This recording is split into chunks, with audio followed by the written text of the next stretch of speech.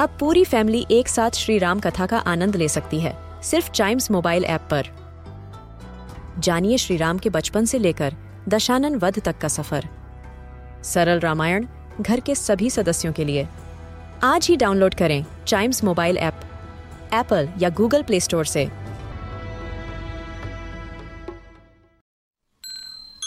This is Chimes Radio Podcast. The Pool of Tears. Curiouser and curiouser, cried Alice.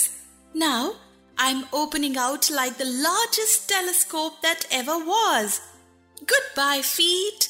Oh, my poor little feet. I wonder who will put on your shoes and stockings for you now, dears?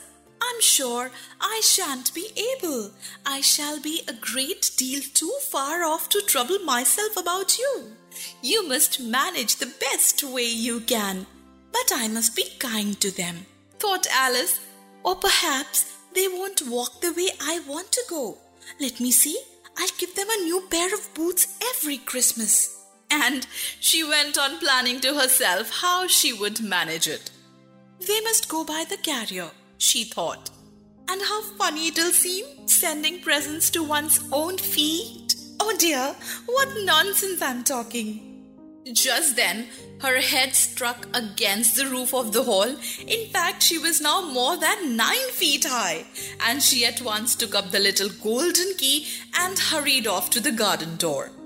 Poor Alice! It was as much as she could do, lying down on one side to look through into the garden with one eye. But to get through was more hopeless than ever. She sat down and began to cry again.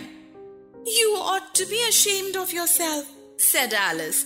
A great girl like you to go on crying in this way. Stop this moment, I tell you. But she went on all the same, shedding gallons of tears until there was a large pool all around her, about 4 inches deep and reaching half down the hall. At a time, she heard a little pattering of feet in the distance, and she hastily dried her eyes to see what was coming. It was the White Rabbit returning, splendidly dressed, with a pair of white kid gloves in one hand and a large fan in the other. He came trotting along in a great hurry, muttering to himself as he came, "Oh, the Duchess, the Duchess! Oh, won't she be savage if I keep her waiting?" Alice felt so desperate that she was ready to ask help of anyone. So when the rabbit came near her, she began in a low, timid voice, "If you please, sir." The rabbit started violently, dropped the white kid gloves and the fan, and scurried away into the darkness as hard as he could go. Alice took up the fan and gloves, and as the hall was very hot, she kept fanning herself all the time she went on talking. Dear, dear, how queer everything is today. And yesterday, things went on just as usual. I wonder if I've been changed in the night? And she began thinking over all the children she knew that were of the same age as herself to see if she could have been changed for any of them. I'm sure I'm not Ada, she said, for her hair goes in such long ringlets, and mine doesn't go in ringlets at all. And I'm sure I can't be Mabel, for I know all sorts of things, and she knows such a very little. Let me see.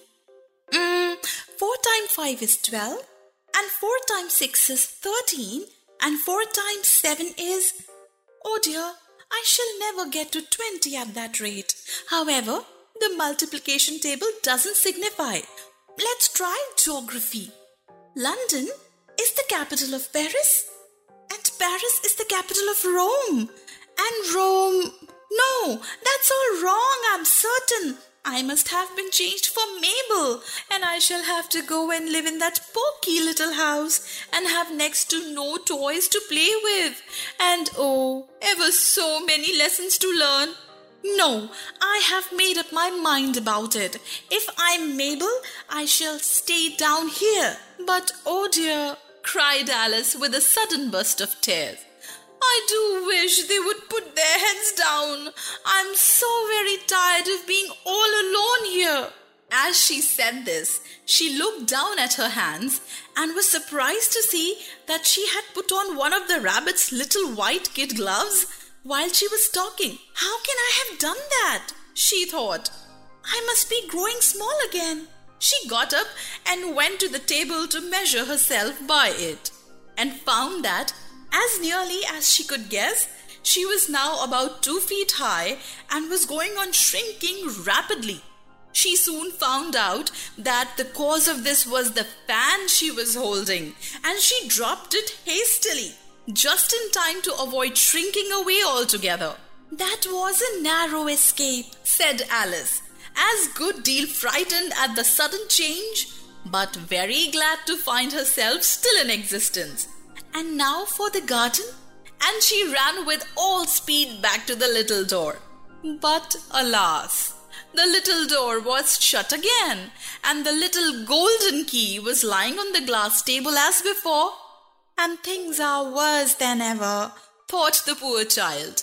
"For I never was so small as this before, never, and I declare it's too bad, that it is."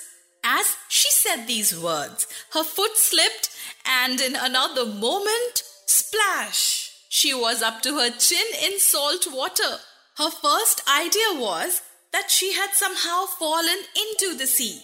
However, she soon made out that she was in the pool of tears which she had wept when she was 9 feet high. "I wish I hadn't cried so much," said Alice as she swam about trying to find her way out. "I shall be punished for it now, I suppose, by being drowned in my own tears. That will be a queer thing, to be sure. However, everything is queer today."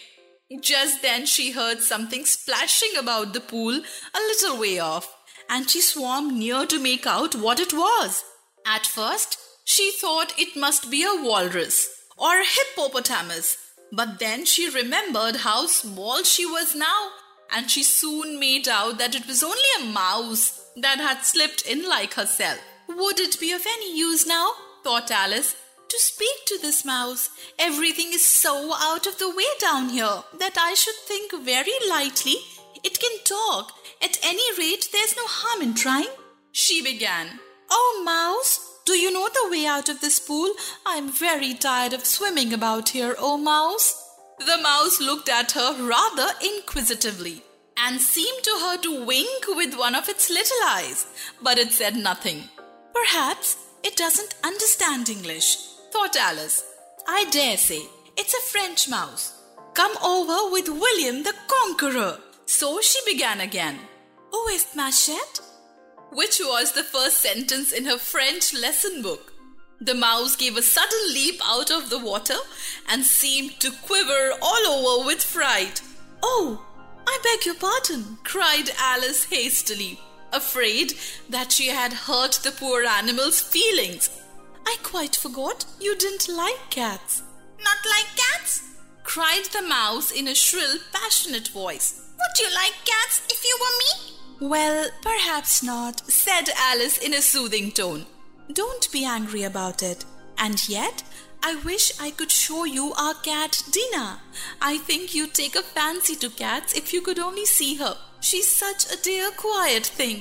Alice went on half to herself as she swam lazily about in the pool.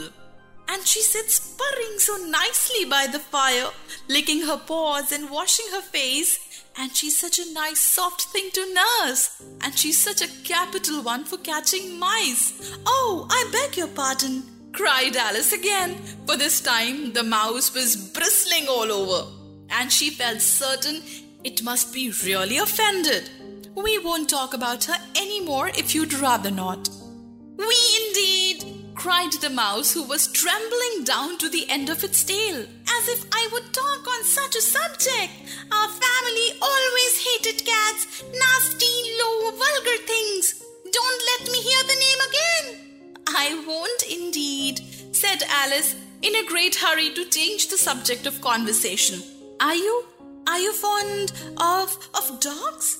The mouse did not answer, So Alice went on eagerly. There is such a nice little dog near our house. I should like to show you.